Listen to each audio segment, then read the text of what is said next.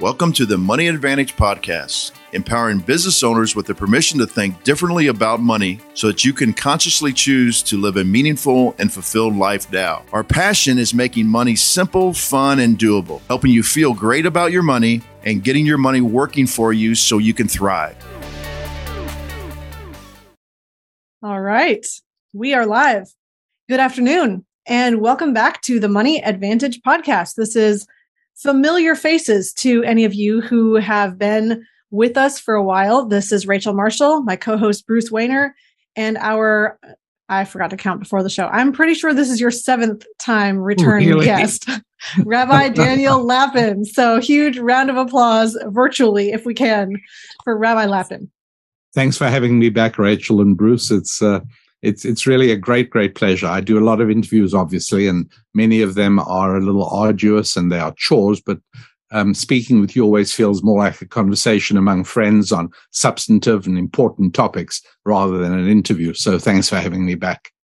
Awesome. Well, we love just the conversation. We love the way that you unpack so many ideas that are extremely useful to not just Christians, but to entrepreneurs, to people who want to get their finances in order, who really want to understand money and have a good relationship with money. And every conversation we have just comes at it from a different angle. And I love that all of our conversations are, we're never repeating information. We're not going back over the same thing. We're continuing to break new ground. And you're always doing wonderful work, Rabbi, in your courses and your podcast and your shows. And you just have so much to share that we love bringing you back. Well, thank you. I really appreciate it because not everybody appreciates my approach, which, as you know, was based on extensive research over many years on a question which causes considerable unease, and not least among my own co-religionists, which is the observation that Jews happen to be disproportionately good with money. And this is not just in the United States in the 21st century, but it's been true in hospitable and wonderful countries, and it's also been true in oppressive and problematic regimes, and it's been true in every century, in every time. So it isn't that Jews just happen to be disproportionately good with money.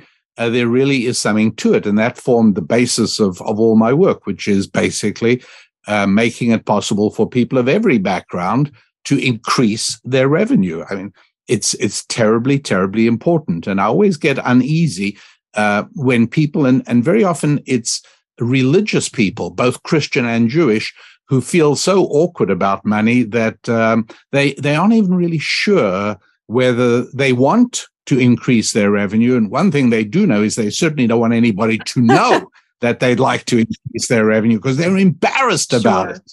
Sure. And that's a problem that definitely is pervasive and prevalent in American culture, in the church, in Christian culture. And I can't speak to Jewish culture, but I'm sure that you can, that you probably see that as well commonly there. But you're right. It's not just religious. In American culture today, there's without question a move on the part of the intellectual elite and also government to demonize money and the making of money. It's almost as if they view money as something that only the government should have, and you can understand that because what money does is gives people independence. Mm-hmm. You know. When somebody says, I don't care what people think, you can be quite sure he's got a few dollars in the bank, because nobody who lives hand to mouth doesn't care about what people think. Yeah, you're only a slave to money when you don't have the money. Exactly right. Well, Rabbi, I know we're going to talk a little bit about the physical and spiritual today and how money is spiritual, but let's get in a little bit about this idea, and maybe we can tie it all together, because it does seem like the government, or even I think it's even moving more into corporations now. I don't know if you have the same, where they're trying to spread out the money equally, and I think that's all it's going to do is actually it's going to thwart innovation. That's actually going to help people at the lower economic rung even more if they if we can innovate, they're the ones who benefit. If we thwart innovation, they're actually going to be even more held back, because the two things that are going to be affected, in my mind, are the price of food and the price of energy, which are basically the two things that everybody needs, no matter what your socioeconomic class. And if we don't do things to innovate in those two areas, then obviously it's going to be like a poor tax on people, because that's actually just going to cause the price of those two industries to go up and thus hurt them even more. Well, there's no question at all that the official inflation figures at the present time in the United States of America, the numbers the government issues, are hopelessly underestimated. They're underestimated for very good political reasons, because the more aware voters become about the seriousness of inflation and the genuine figures, the less happy they will be with politicians. And so those numbers are massaged before they are released, and massaged very significantly, because it's possible that actual inflation, and I'm not telling you anything you don't know, as you said, anybody who goes to the grocery store on a regular basis, and anybody who fills their car or pays for oil in any way, or for that matter, buys electricity, knows full well that inflation figures are probably at least double the numbers issued by the government. And the more regulatory the states, the more, if you like, pro-government the states are, like California, the bigger the jump in the cost of energy, whether it's electricity or oil. So you're absolutely right. And it's a very, very big problem. And the two challenges to this redistributive policy, which young people are being taught at universities and colleges, and it's being promoted almost everywhere, that it's got to be more equal. There's got to be more equal. The one problem is that we don't have a successful model anywhere in history to go on. You know, when has this approach to economics actually worked? When and where? Oh, nowhere at no time? Well, then I recommend you be extremely cautious about applying something to the lives of 300 million people that hasn't been successfully done anywhere. That's one huge problem. The other huge problem is that redistribution is just, or equality is just a really nice word for a really ugly idea, which is taking money away from people who own it. And that's really a fundamental value of all morality. We really have to decide, do you or do you not agree with the statement that nobody else has a right to any money that you have made? Now, I have an obligation to pay taxes and I have an obligation to give charity. That's nothing to do with you. It's my obligation. But nobody has a right to my money. And redistribution can only be accomplished in that way. People sometimes say, well, it'll come from the government. And something that's really worthwhile people understanding is that the government can only get money by taking it from the people who've made it. The government has no way to create wealth. The government can print money, but that's just another way of taking it away from productive people. It's called inflation. And so, no, there is no way for the government to give you money other than taking it away from other people. So they then transfer it and give it to you. And you'd be amazed how much sticks to their fingers on the route from my pockets to yours. I think this whole idea of money and government, redistribution of wealth, capitalism, should we be entitled to earn and keep the fruit of our labors? I mean, it all comes down to fundamentals of what we believe about the world. Why the world exists, who we are in the world, our relationship with each other. Are humans valuable or not? I mean, Rabbi, you're always unpacking these different ideas of, do we believe in God or do we not? I mean, that's really kind of the fundamental core of all of this. But before we get too far, I'm not able to access the chat. So I'm going to try to log into at least YouTube, where we know probably most of our listeners are. And please. Yeah, I'm actually on YouTube, and we do have some quick comments. Okay, I can't see them in the normal section. So I'm going to pull that up just so, Bruce, you can bring any questions up here. I do want to say, if you have questions for Rabbi or any comments that you'd like to share, but specifically if you have questions about the nature of money or anything that we're discussing today, whether money is physical or spiritual, or just your familiarity with Rabbi Daniel Lapin and his work up to this point, we'd love to hear from you. So go ahead and pop your comments into the live stream chat. And if you are listening after the fact, we'd love to hear your comments and questions as well. So this topic today specifically that we're talking about is money is spiritual. Now, there's so much discord about this idea because money is often confused and misunderstood and classified as part of our carnal, basic, you could even call it sinful, our natural, our human nature. That's the ugly part of ourselves. And yet money is actually spiritual. That's what we're going to unpack today. Understanding money, earning money, managing it, using it, growing money. It's a very important part of our lives, and it's deeply spiritual. And understanding that simple shift that money is not physical. I mean, there's a physical component to money, but money is not only physical, it's also very spiritual, can cause you to be able to improve your finances with just this simple mindset shift. And so that's what we're unpacking today. If you have questions about that, or you want to know specifically, why is money spiritual? Please go ahead and drop that in the comments.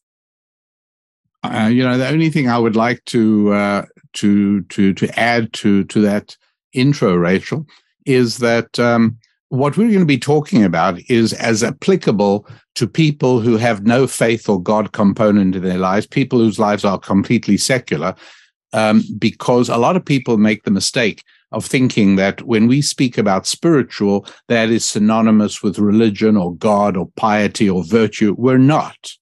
I'm not wearing my rabbi hat. When I speak about spiritual, I'm wearing my hat as somebody who made his living in engineering. Spiritual simply means something which cannot be measured in a laboratory. And I think it's really important to note that things like integrity, I mean, that's really important. Mm-hmm. If you're applying for a job somewhere, if you can figure out a way of persuading them of your integrity, that's a major step forward to being made an offer for that job. And if as a HR, as a human resources person, if you had a way of testing for integrity, every company in the world would beat a path to your doorstep, because one of the biggest challenges in hiring somebody, particularly in the financial services industries, is how do you know you're hiring somebody of integrity?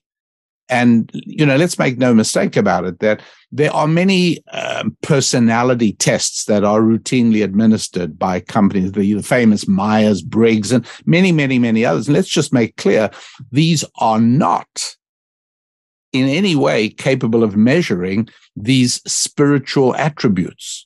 They measure psychological types and personality types, but there's no Myers-Briggs number that tells you if somebody is going to be routinely resilient, mm-hmm. somebody who can be knocked down and will pick themselves up again. No, there is no test for that. Integrity, no test for that at all.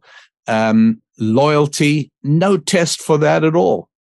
And yet these are all vitally important spiritual attributes. And let me just say this, that every single time somebody buys an item of clothing for not strictly utilitarian purposes, in other words, if instead of buying a pair of overalls with a zip that runs from the left leg to the right shoulder, you basically, these are great. I mean, I use them whenever I'm working on my boat. You step into them, you pull them up, you zip it. I am dressed in about 18 seconds flat. It's wonderful. And if I need to change to another one, I unzip it, step out and do another. Now, that's a utilitarian garment. And to tell you the truth, I have no idea who the manufacturer is of those garments. But this blazer I'm wearing now, I'll tell you exactly who made it for me, because that's important to me. Now we're talking spiritual. Because I want to appear a certain way to you, I'm wearing certain clothing. But from a utilitarian point of view, I could just as well appear in a pair of swimming trunks, as long as the temperature in this room is up. And so every time somebody buys clothing because of the label, that's spiritual, not physical. I've noticed something that on women's clothing catalogs, I very often see a word that has never yet ever appeared on a man's clothing catalog, and that's the word modesty. It's hilarious. You'll see things. I mean, I'm always intrigued by this. I read it and then it says, available with opaque lining for modesty on some, relatively sheer woman's garment. There's no such thing in men's clothing. Hey, for modesty, oh, yeah, right, we care. I mean, So that again, that any time a woman pays attention to that, that is a spiritual decision. And so I just want to make this clear that we're not talking church or synagogue here. We're talking daily economic activity. Don't think that spiritual isn't important. If one of my employees comes to me to ask for a raise and he's very unhappy with what he's being paid, and it's perhaps a little bit of a tight time for me, I don't really want to give him a raise, but I also don't want to lose him. And then I discuss with him, I talk to him and try and probe a little bit. And then I discover that it's not really, he's covering all his bills, but money is also a symbol of appreciation and recognition. And that if I gave him expanded responsibilities and a new title and a corner office with windows on two sides, he'd be very happy. And there we go, by just remembering that money is spiritual, not physical, and that what the spiritual needs that money satisfies may not necessarily be another pound of carrots. I can make that a win-win. I don't have to pay out any more money, but he gets what he needs. So each and every one of us can benefit financially by understanding the spiritual implications of what money really is. What's very interesting is that money we think about as a tangible thing. I mean, it started with gold coins or, bartering first and trading physical commodities for something else. So it's this exchange. But when we really get down to it, I mean, now we have Bitcoin and cryptocurrency and everything's digital. You use your card and you don't even necessarily have to be present physically. You can purchase something online. So money feels more intangible now than it used to for that reason. However, when you really look at money being spiritual, let's unpack that a little bit. Thank you for giving the definition between what is the difference between physical and spiritual. Physical, something that can be measured in a lab. Spiritual, something that cannot be measured in a lab. So as we continue on that path, how would you say money is spiritual? Well, you touched on one aspect of course, and just to clarify, gold is also spiritual. In other words, who decreed that the metal of monetization should be this yellow substance called gold? Why not the white substance called platinum? Or True. For that matter, why not something else entirely? And there are reasons for it, but they're usually spiritual reasons more than they are physical reasons. And secondly, the spirituality of money has certain problems with it. Let me give you an example. We always went to great lengths whenever we gave money to our children. Child had to pay for something. We never gave them a credit card or a credit card number. We never did that. I always reached into my pocket and took out cash, no matter how much, unless it was something ridiculous, but even up to hundreds of dollars.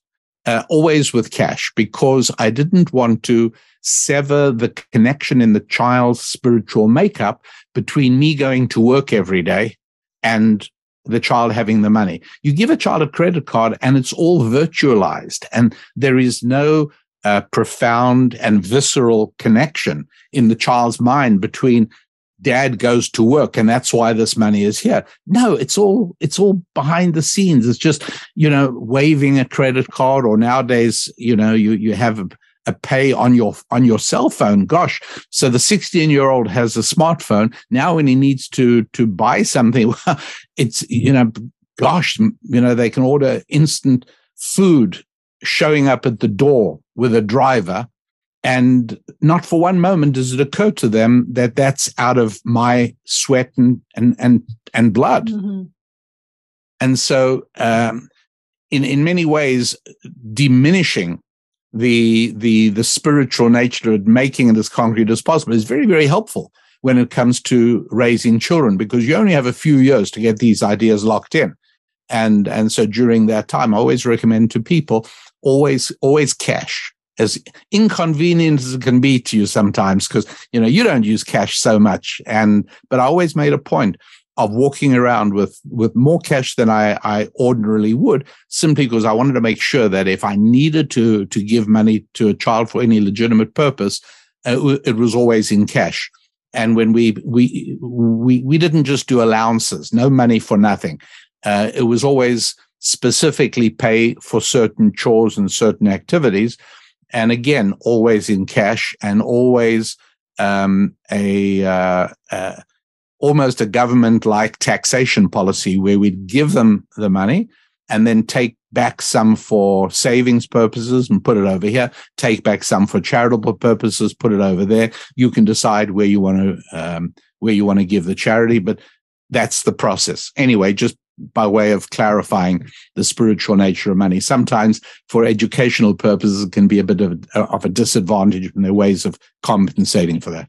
Well, I think what's interesting is that you're talking about two different components. So one, the way we spend money is spiritual because we have reasons for spending money that's more than utilitarian.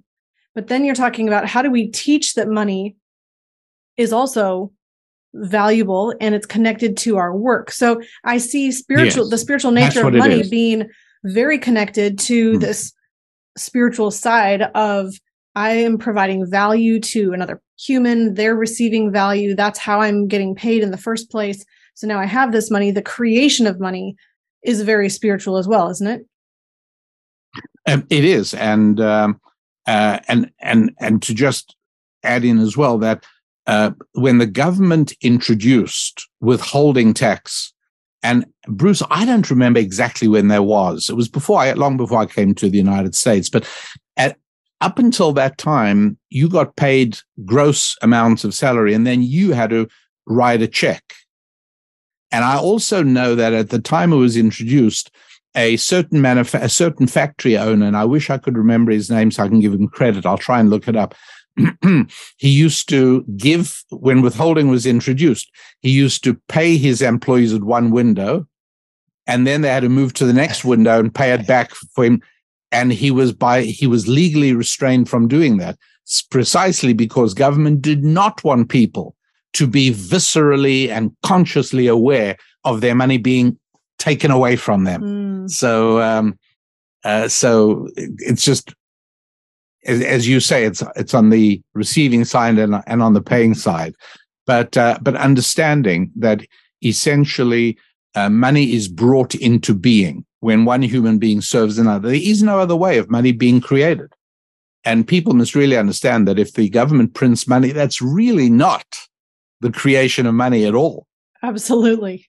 So that is the.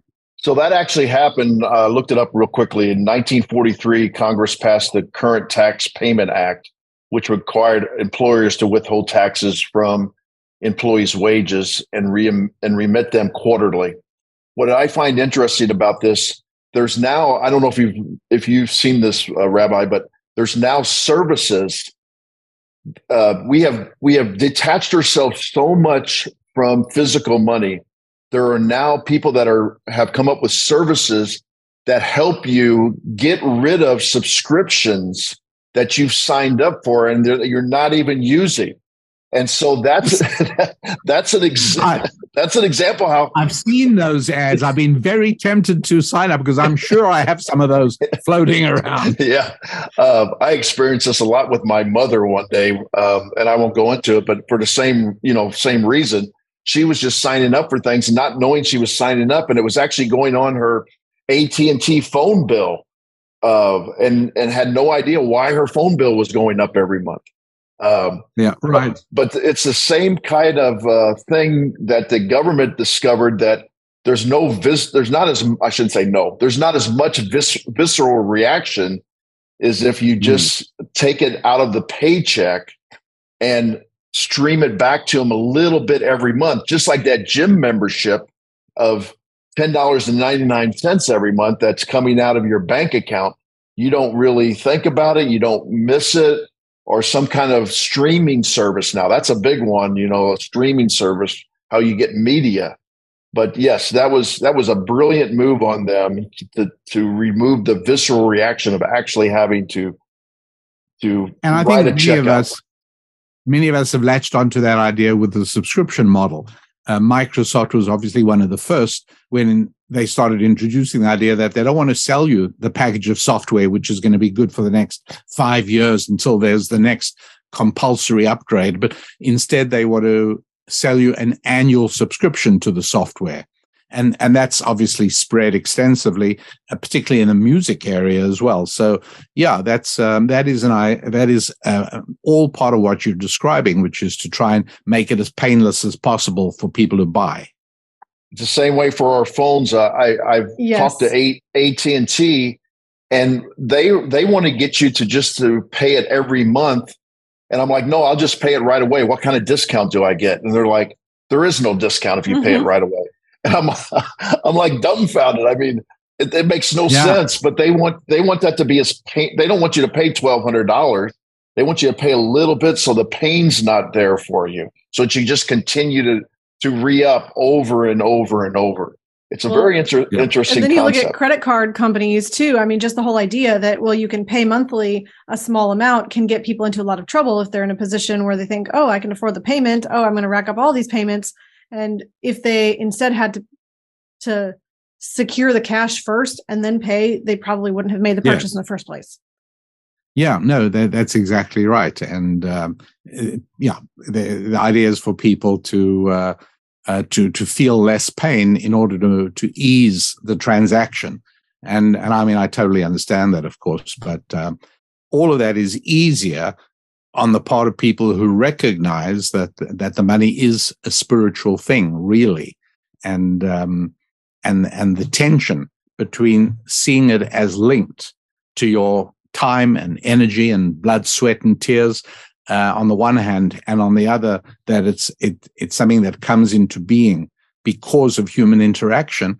Look, it's important, and it's what I think we focus on helping everybody get a stronger handle on. Well, another thought comes to. Oh, go ahead.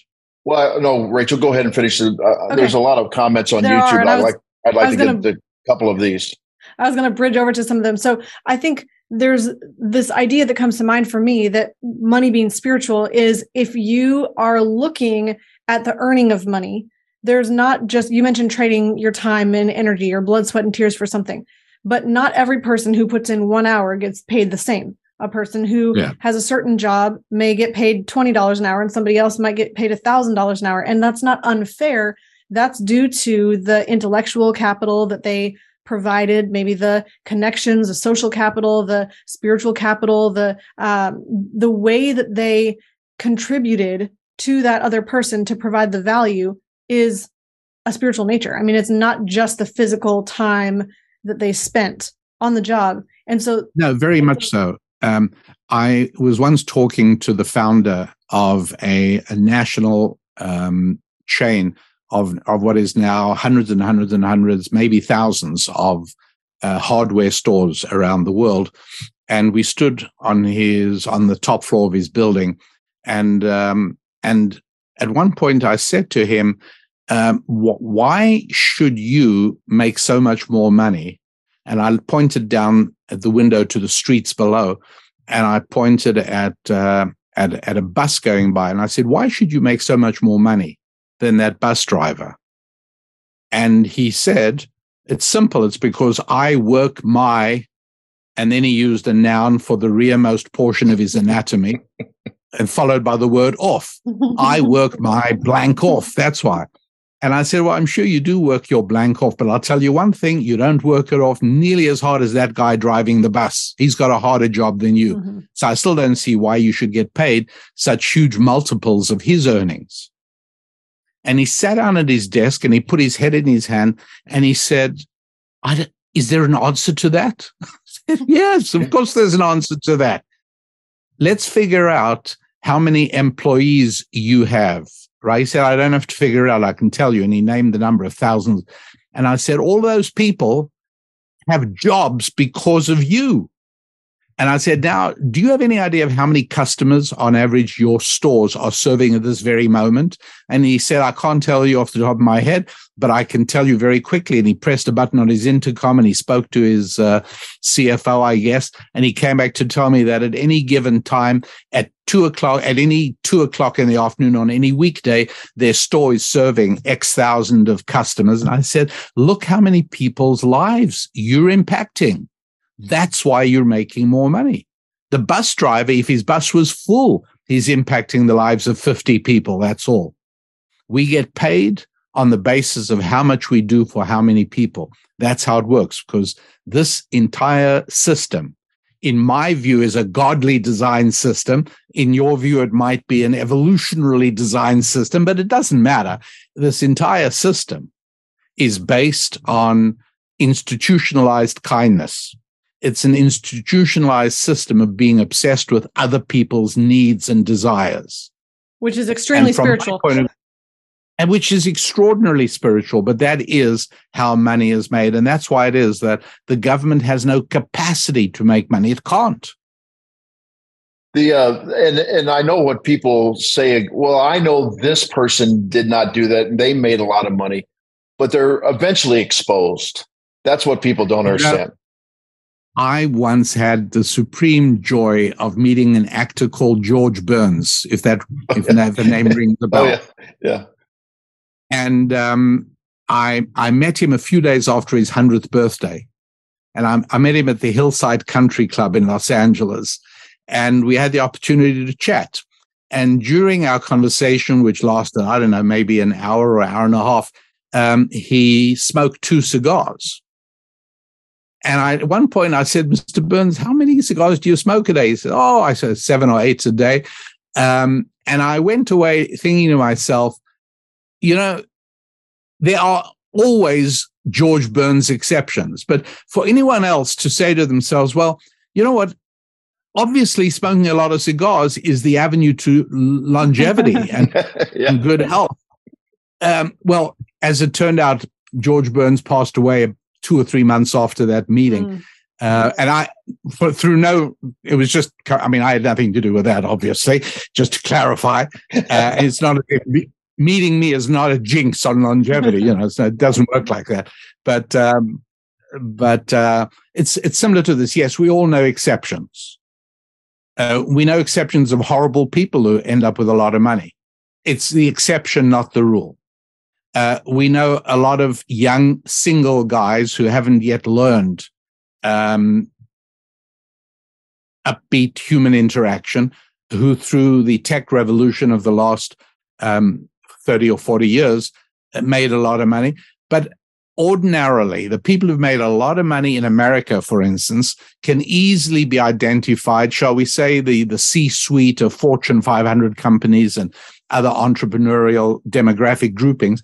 By and large, one of the things we know about them is they all have very domestic married lives. Most of them still married to the same person they started off with. That is a very valuable function of making money. Well, I know somebody who's, had 4 divorces and he's making a lot. Yeah, there is always a George Burns, but it's not a good idea to base your life plan on those black swan events. Yes, that's absolutely true. And again, coming all the way back to the beginning where you were looking for principles that show why something is overwhelmingly true in most cases is really valuable. And so we're again looking at why is wealth created in an overwhelming majority of cases by somebody who serves the most people in the most profound and powerful way. That is a principle of wealth creation. So right. Let's come over to, we've got a lot of comments here, and Bruce, I'm sure you want to pick out a few. Well, I think the first one is a person whose idea is just economics. And it says, in my language, Slovak, the word adjective is called bohatý. And if you break it into those three words, bo-t, it literally means God in you. And so, how very interesting. Yeah, so the word rich means God in you in Slovak. Oh, that's very nice. Interesting. Yeah. And then this other one, Rachel, I wanted to get in front of the rabbi, a dedicated life here. She's asking, I've been fearing to want to be wealthy because of what I've been taught. She fears that she shouldn't be wealthy. So how can I break that off my mental state? She's asking. An entire more than 10% of my book, Thou Shalt Prosper, is devoted to shattering that incredibly destructive spiritual schematic that making money either labels me as a less than good person, or that making money is going to end up being a huge problem for me because my family's not going to like me and my friends aren't going to like me, or people are going to come and ask me for money. And so people build in a negative spiritual schematic about it. And it's not a simple matter to overcome, but it's absolutely essential to overcome, because nobody can ever excel. No decent person can ever excel at any activity which deep in their hearts they consider to be morally reprehensible. And so I can't answer this in a soundbite, I'm afraid. As I say, I devoted more than 10% of my book to the exercises and the programs and the things you absolutely have to do to free yourself of that destructive spiritual schematic. So all I can say is you need to research that. I'm happy to help. You can go to my website or anywhere else you want to go. But it's too big a topic. I can't give it to you in 3 sentences. I can only tell you, you have to overcome it. It is a huge handicap to making money. And number 2, it is possible to overcome it. That's the best I can do right now. And I'll just add on to that. Thou Shalt Prosper was how my husband Lucas and I first found out about you, Rabbi. I don't know how many years ago. We heard about the book. We heard it mentioned somewhere. We got the book. He read it. Lucas read first. I read it next. It was just powerful, completely powerful. And it was principles. I think it was principles for making money, or biblical commandments for making money, or something like that. The 10 commandments for making money. Yeah. Yes, the 10 commandments for making money. And it's powerful to really understand money, not just to think that you understand it. And I think for anything that we are apprehensive of or afraid of, if you set aside the emotion and just dig into understanding and look for wisdom, look for knowledge, seek out what it actually means, you're going to find valuable information. And this is a really wonderful starting point. Thank you very much, Rachel. I think it is. I think it's a fantastic book. And I say that not because I wrote it and I liked it, although I did write it and I do like it. It was very, very hard to write. But because of the huge number of letters I get from people who tell me it has transformed their entire financial lives. I know it's something we've spoken about on this program before, but with respect to that last question, as long as people remember that horrible saying that you'll often hear people saying about somebody who made a charitable gift, oh, it's so beautiful to see them giving back to society. And that is an ugly, ugly expression, because what it suggests is that if I'm giving back to society when I give charity, obviously while I was making my money in the first place, I must have been ripping society off. And so, the first step in that progress of getting rid of the destructive spiritual schematic that money is synonymous with bad behavior, is realizing that when you're making money, you're not ripping anybody off. You don't have to give charity to expiate your sin of making money, because you've been doing people good just by making the money in the first place. And, the proof of that is our babysitter. She made money after looking after our kids, and I paid her more than she asked, not as much as she asked. And she didn't rip me off. Now, she thought she was, which is why she was embarrassed to tell me how much to pay her. Mm-hmm. And she said, would $25 be okay? Thinking, I'm taking away his $25. I'm a terrible person. And my response was, no, it wouldn't be okay. Her immediate reaction to that was to lower her figure. And I said, no, I'm paying you $40, not $25, because that's what you were worth to me. And next time we call you, we want you to be able to drop other things and come and take care of our needs. So once you realize that making money is making money, not taking money, yes, that's already a first step on that journey of understanding the virtue and morality and dignity of making money. Wonderful. And I would actually I want to share Ansu Puthanavidu. Not sure I'm saying your last name correctly. Said, what are the spiritual and biblical principles to increasing wealth? So that comes right in line. You can share more if you'd like. That's just very similar to the previous question, but just wanted to share that one with you as well, Rabbi. Yeah, right. Again, it's important not to trivialize important principles by turning them into slogans. It takes a long time to learn truly valuable things. Nobody becomes a top-rate sales professional overnight. Nobody becomes a plumber overnight. Nobody becomes a neurosurgeon overnight. So to learn to make money, that's why I wrote a 90,000-word book. It's not something I can tell just in an instant, but in order to at least set you on the road and put you on the right path, I would say that instead of focusing on what you need, focus on what other people need that you can fulfill. Get away from the idea that this is about your needs.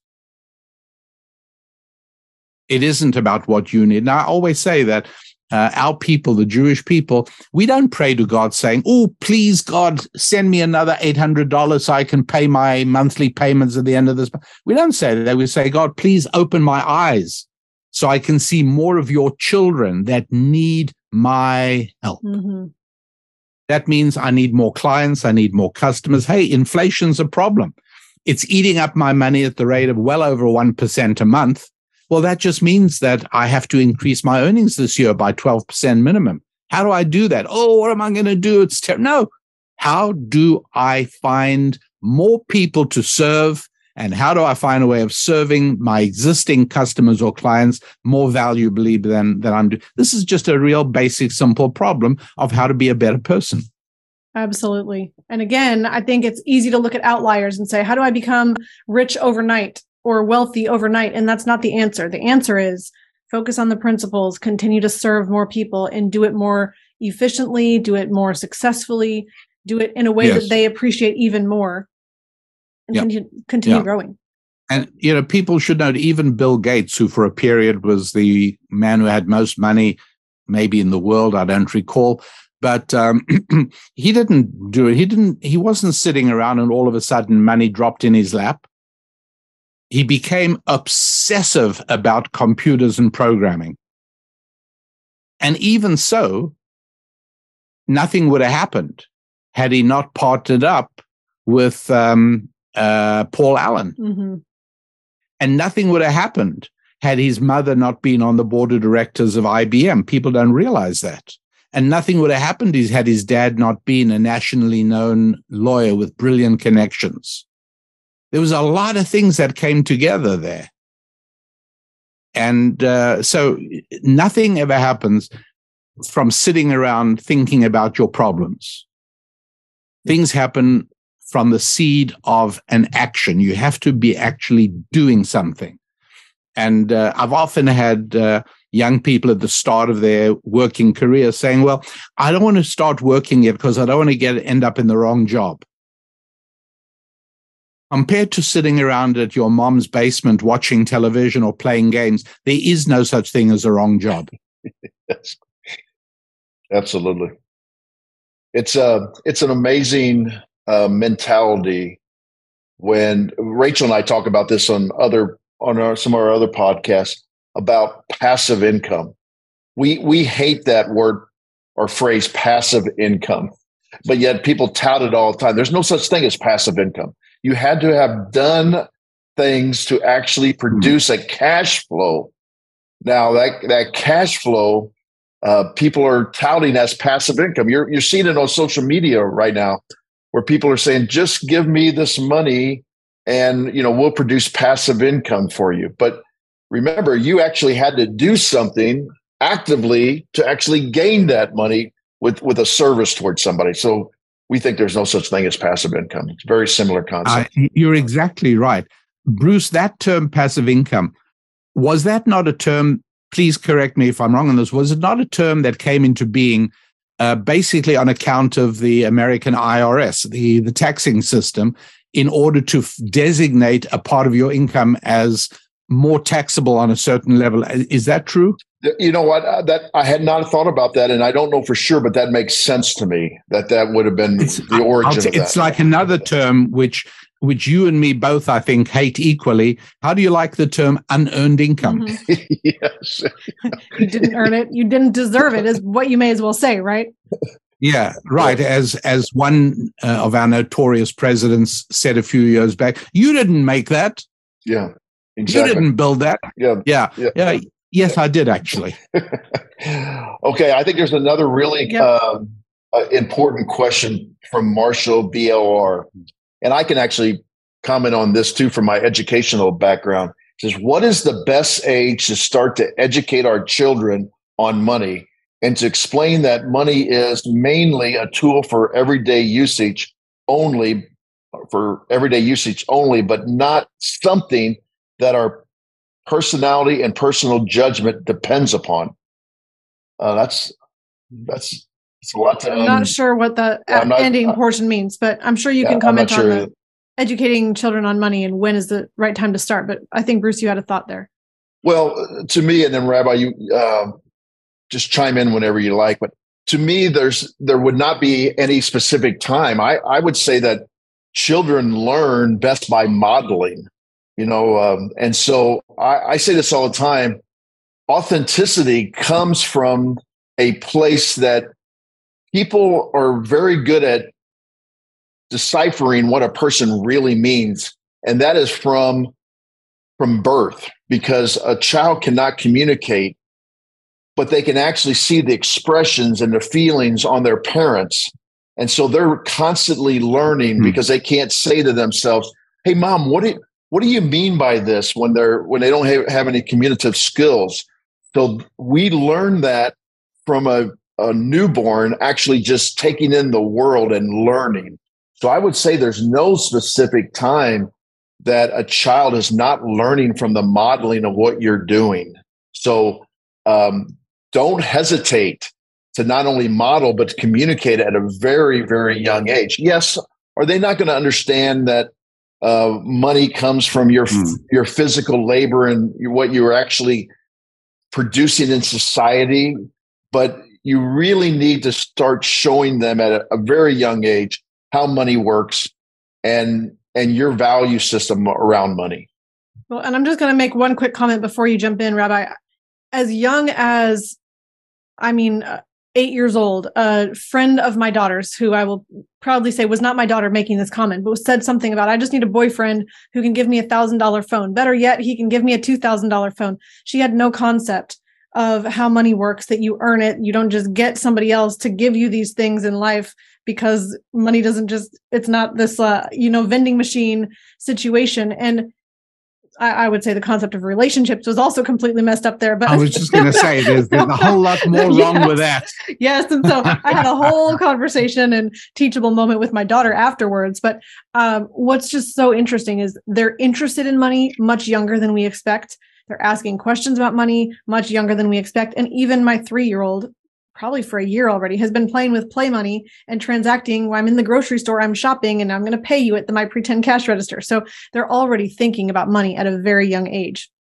No, you're right about that. And by the way, there used to be toys much more available than they are today, where you used to get for your child a whole bag of plastic coins of various denominations.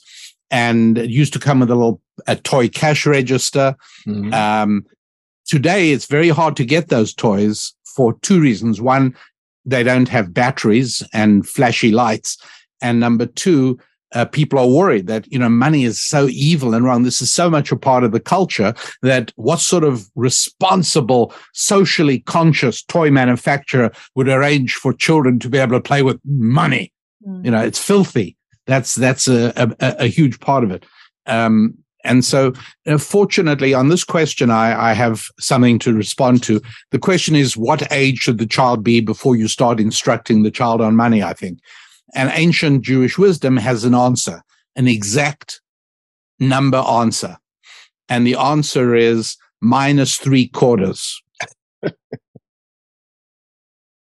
You know what that means? In the womb, I would imagine. 3/4 of a year ago. It means the time to start educating a child on money is 9 months before the child is born. Mm. And one of the reasons that we Jews believe that God gave us 9 months instead of, it could be a far more, it could be like certain forms of seaweed. I forget the name of it, grows about a foot a day. Mm-hmm. Mm-hmm. So why not have a child, pop out, 2 days after conception? Because we need time to prepare. Mm-hmm. And part of the preparation is for father and mother to be on the same page. And that can take a few months to get right because, maybe they only got married, who knows? I don't know, maybe a year before, whatever. So they've spent much more of their lives as separate individuals than they have in this new unit called a marriage. And so it wouldn't be good for a child to pop into the world before they got their act together. And so when pregnancy begins, a mother and a father look at each other and say, hey, you know what? We're on the express track now. We've only got 9 months to get our act together. And one of the things we have to get our act together on is money. And so, for instance, up till now, you've always spoken of my money, and I've spoken of my money. Well, we got to realize that that's no good now. And it's true. My spouse might be home and building a home and focusing on family matters, and I'm at work 10 hours a day, but I would never speak about my money. It's our money, because she's doing as much to earn it as you are. Because your effectiveness is dramatically enhanced by the peace of mind that comes from knowing that when you come home, you're not going to be greeted by somebody who's competing with you in competitiveness and economic energy. And you're not going to be listening to her draining saga of what a rough day she had. Mm-hmm. But you are going to be greeted as a returning warrior from battle. And there's enormous value in that. You go through your day quite differently when you know that your wife is going to be greeting you on your arrival home in the way that she should be. Now, I know I'm speaking in a way that sounds old-fashioned, and I understand that many couples have no option but for both spouses to be working, and I get that. But if I am telling you how the world really works, and I'm giving you guidance on how best to structure your family and financial lives, then I can't possibly give you 27 different variations of the ways many of us have adjusted the complexities and exigencies of our life. It's like a bridge. If I'm going to teach you practical engineering and applied mathematics, I'm not going to give you every single situation of different widths of rivers or canyons and different rocks formations and mud bottoms of rivers. I'm going to give you the basic principles of all the rules that govern bridge construction, and you then will use them to make your best possible decision. And so in the same way, yes, the ideal model is for husband and wife, man and woman, to build a partnership in which each delivers a different quality. You know, if Steve Jobs partnered with Wozniak for building the Apple computer, they were not exactly the same. You know, one had more of an artistic temperament, one had more of a business temperament. You know, classically, if you establish a partnership to create an economic enterprise, you don't take two people who've got exactly the same talents. You don't need to do that. And so similarly, in a marriage, the same thing is true. And that's why it's so important to understand that the money is something we both bring into existence. Only through our partnership is it possible.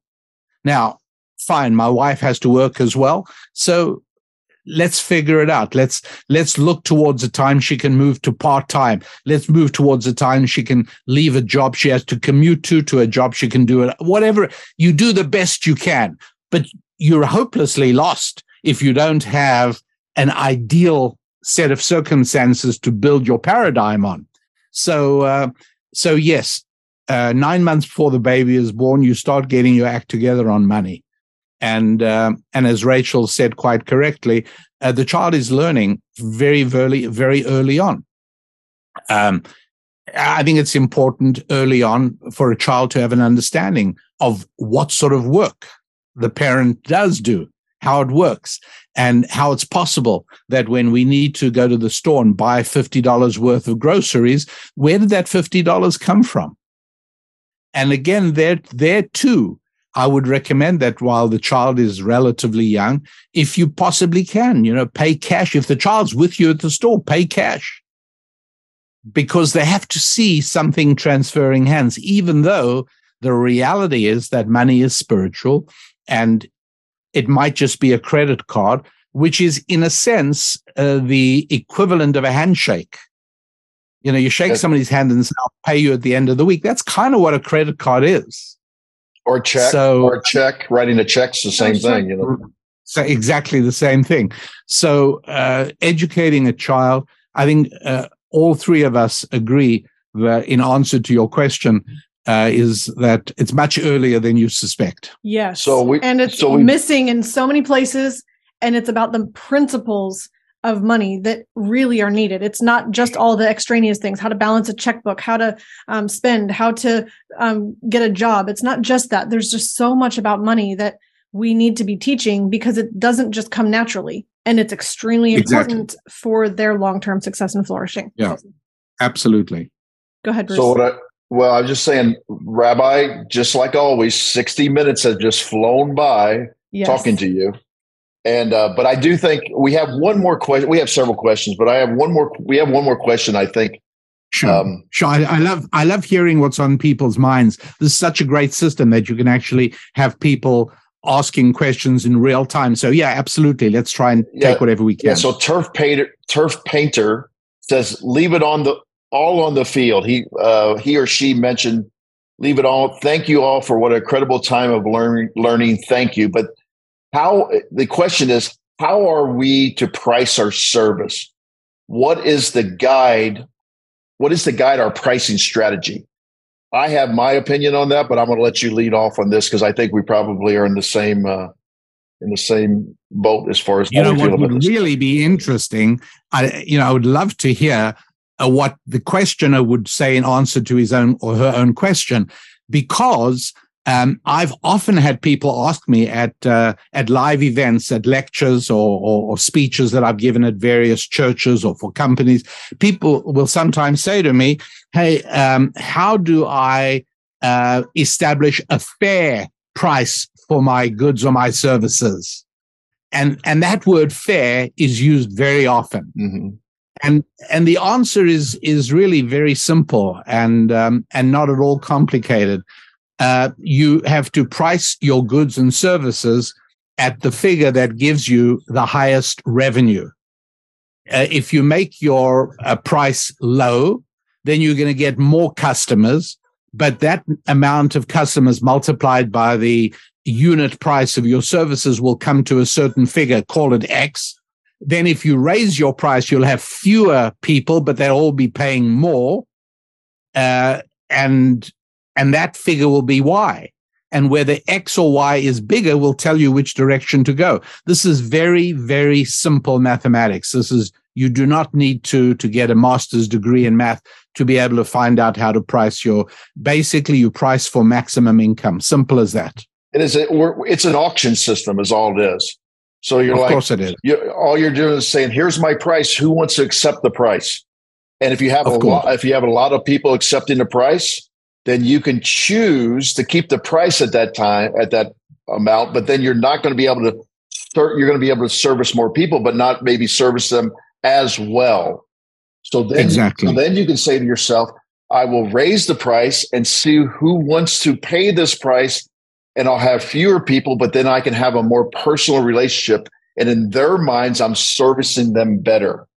And so It's a simple auction situation where you're just deciding how the invisible hand of the economy works. And if you raise it too high, then obviously nobody's going to buy. You just bring it down until somebody starts buying. It is really that simple, but people are afraid to use that auction system. Yeah, because they want to know what's right, what's moral, what's fair. You're not understanding how this system works. Fairness and morality is built into the pricing structure because of the auction, as you rightly call it. Absolutely. The only time pricing is immoral is if you're pointing a gun at somebody. Mm-hmm. It's under compulsion. If you go into a convenience store and point a .357 Magnum at the clerk and you say, give me $100, that's an immoral price. Yeah, so yes. I actually have to follow up with this because the person just asked about he or she doesn't want to lose potential customers. Sometimes I think it's okay to lose potential customers because those people that are always focused only on price are going to continue to only focus on price. And so as soon as they see another price, they're going to go running to that other price. And so they're not going to actually look at the value that you are bringing. So set your price and attract the people that you want to work with. No, obviously. I mean, if you're selling a product for $10 and shall we say 20 people are your customers, so you're making $200. But if you raised your price from $10 to $20 and the number of people who buy from you drops from 20 to 15, well, now you're making $300. So that tells you, great, I must raise my price. That's all. It's a simple calculation. Of course, you'll lose customers if you raise your price, but the number of customers you lose may not be as many as more than makes up for it in the price increase. It's simple arithmetic. Anybody can do it. I'm going to give a quick shout out here to Mike Michalowicz. He has a book called, I think it's The Pumpkin Plan. Bruce, correct me if I'm wrong. But yeah, that's correct. Yes. A Venn diagram in the book that's really powerful that helps you look at your unique advantages in business.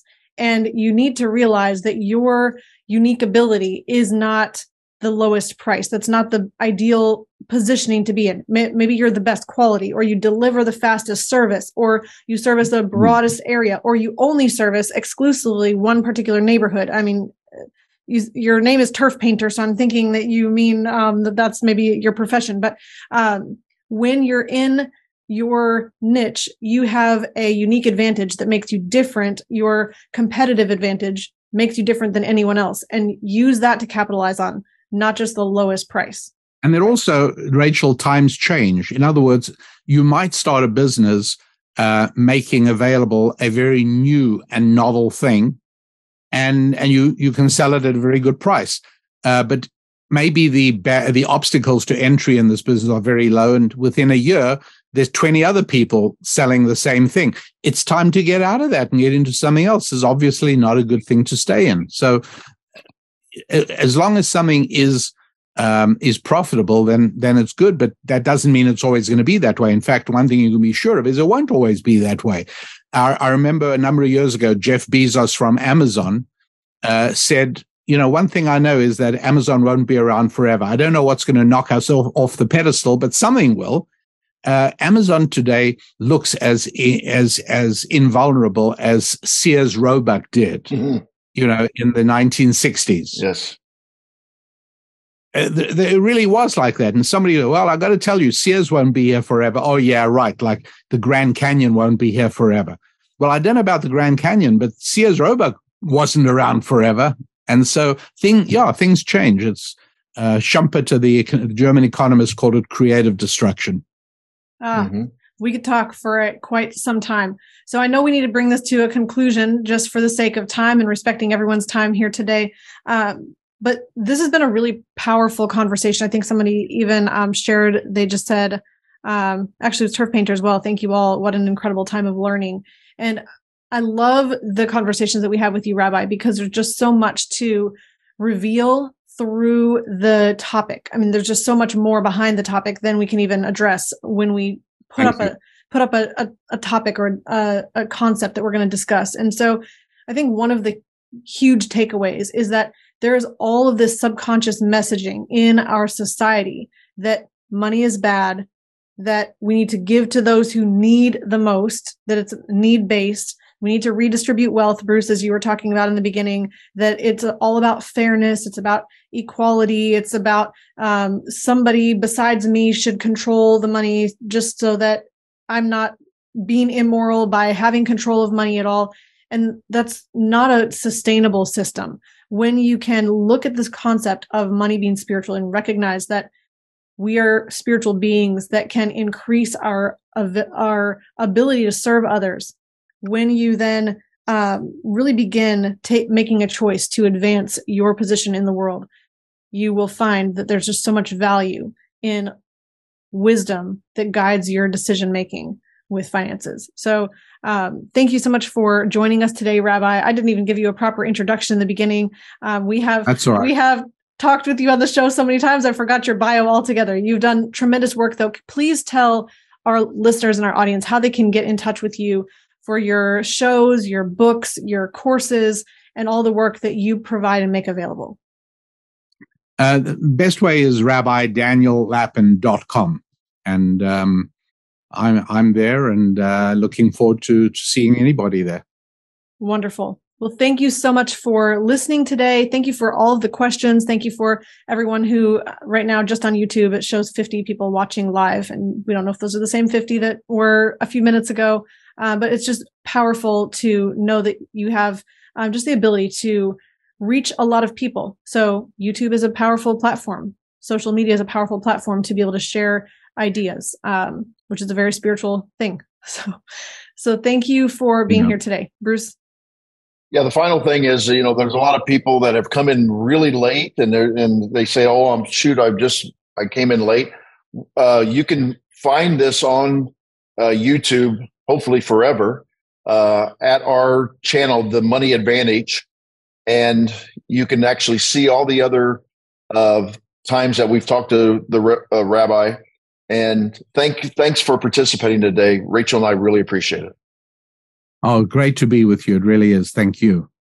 All right. So we're going to wrap up the show for today. You can find this podcast on all social media platforms at The Money Advantage, as Bruce was sharing. It's also it will be live later on the podcast. And we have a blog as well at themoneyadvantage.com. So you can find any of Bruce and I's work that we do there, helping people really just look at their finances from a healthy perspective, maximize their money and do the most with it and be in financial control.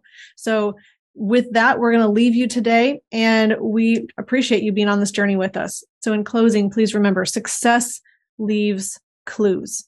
So follow the successful few, not the crowd, and build a life and business you love. We'll see you next time. Discover the secret of how to earn a return on the same money in two places at the same time so that you can strengthen your investment returns. We've created a free guide for you that explains the top 3 things every investor needs their privatized banking system to do. Go to themoneyadvantage.com/banking Put in your name and primary email address, click the Send My Free Guide button right now, and we'll see you on the inside.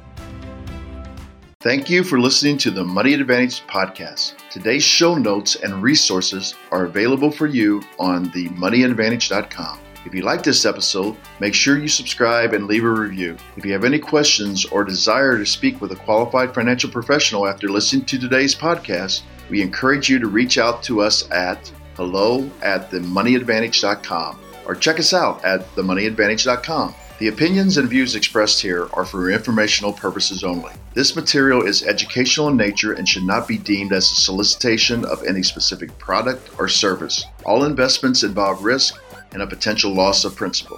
Kalos Capital Incorporated nor Kalos Management Incorporated offer tax or legal advice.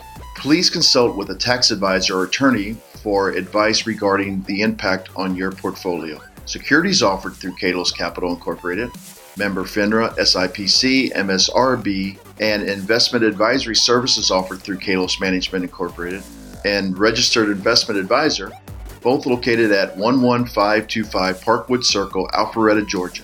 E3 Consultants Group is not an affiliate or subsidiary of Kalos Capital Incorporated or Kalos Management Incorporated.